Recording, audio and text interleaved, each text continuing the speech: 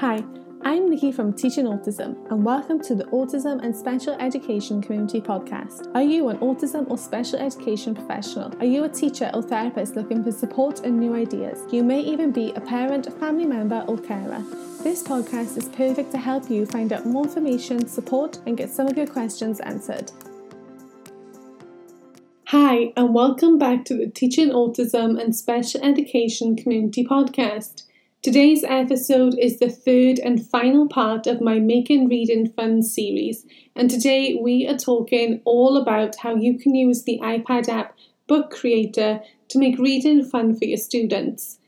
Now, the great thing about Book Creator is that it comes with a free option and a paid option of the app. So if you're unsure how your students will feel about Book Creator, or maybe you're unsure if it's something that will work, you can start out with the free version first. Now, the way that I like to make reading fun with my students is to allow them to get creative with stories. They can use Book Creator to make their own stories up, either individually or as part of a class project. The class project one is actually my favourite to use, so I'm going to start with this one. What I tend to do first is for all of our members of staff to come up with an idea for the cover and the first page of the story. So maybe we'll put on there something like the title, which could be Mr. Frog Goes to the Beach. Then on the first page, we'll put a picture of Mr. Frog. It's so easy just to go on Google, save an image, and then import it into the Book Creator app to use. And then just one quick short sentence to start the story off. Then we hand it to a student for the next page. So they need to read what's already been put together in the story, then add a page and continue the story. It's like a continuous writing prompt, and it's the perfect way to encourage students to read or be read to and enjoy the story experience. It also gets them being creative and using their imagination to try and create their own story. So once the story is completed, we then actually print it out, we laminate it, and we bind it together as a book. The students love when they get to read the stories they've created, and especially when they're kept in our classroom library. You can also do this where students make up their own stories. So you could give them a topic or start them off again with a cover and a first page, or you can just let them be totally creative, let them just go wild with their imagination and make up any story that they want. This is also a great way for you to see what your students are most interested in.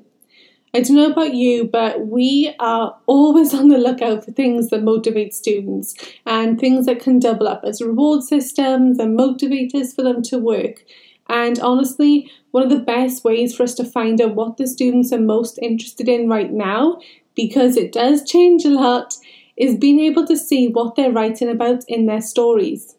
You can even have students use pictures of themselves and create a story about themselves. Maybe you want them to make an autobiography about themselves and their lives. Maybe you want them to be a character in their own story. Many students love being able to use photos of themselves, and you can encourage so many learning opportunities with this. Getting them to take pictures in different settings, maybe they'll dress differently for certain parts of the story, maybe they'll take pictures doing different facial expressions and expressing different feelings. There are so many skills that they can work on when they're using themselves as a character or the main role in a story that they are making.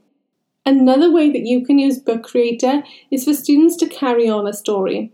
So choose a story to read together, and this can literally be any book off your bookshelf.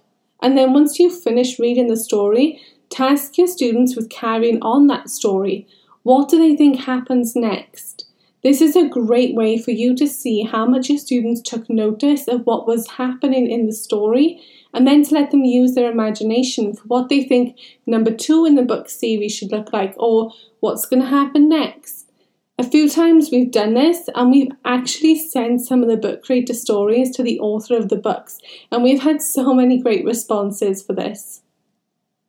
But another option for this too is if you're reading a bit of a longer story and you're going to split it up into maybe a few reading sessions, you can have students use the Book Creator app to predict what they think is going to happen next in the story.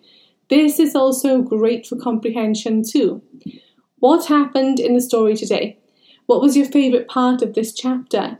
Who is your favourite character? What do you think is going to happen next? There are so many ways to use the Book Creator app to link with reading, and honestly, most of it can be done with a free app.